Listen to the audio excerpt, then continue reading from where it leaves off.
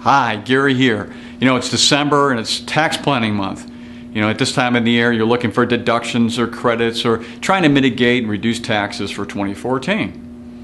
Now, one of the things that came out of the tax code that was passed in early 2013 was this permanent tax on capital gains, where there is a portion of capital gains, depending on your taxable income, that's in a 0% tax bracket. We want to take advantage of that possibly. So how might you do that? Well, you probably recall that you can give $14,000 per person every year. So if it's you and your spouse, and let's say you're giving to a child and their spouse, well then that's 14 plus 14 times the two of you, which is 28,000, times the two of them, which is 56,000. So here's a typical thing we get asked.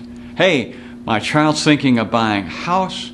Mortgage rates are down. Really makes sense to buy right now. They need $50,000. And so how can I do that?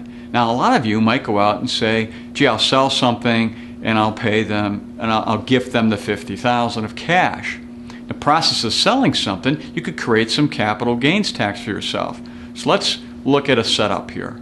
In this first illustration, we have a couple, married couple. They have $250,000 of taxable income. This is after deductions and exemptions, and a child with $50,000 of taxable income.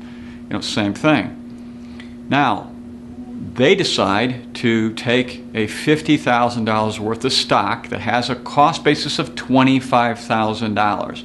Therefore, has a gain of $25,000. So what they do is they sell the stock. They get the proceeds of $50,000. They gift it to the child and spouse, and in process pick up $25,000 of gain in this 19% capital gains bracket you can see here, and that costs them about $5,000 of federal income taxes. Now that's one way of doing it, but we have a better way for you. In this next scenario, we're going to gift the stock over to the child, as you can see here, out of the 19% bracket into the 0% bracket.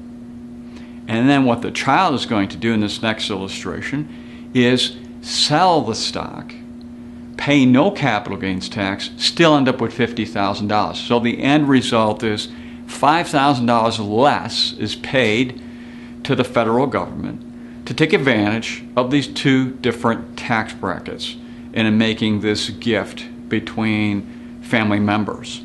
Just a kind of a neat strategy. It works in many different scenarios.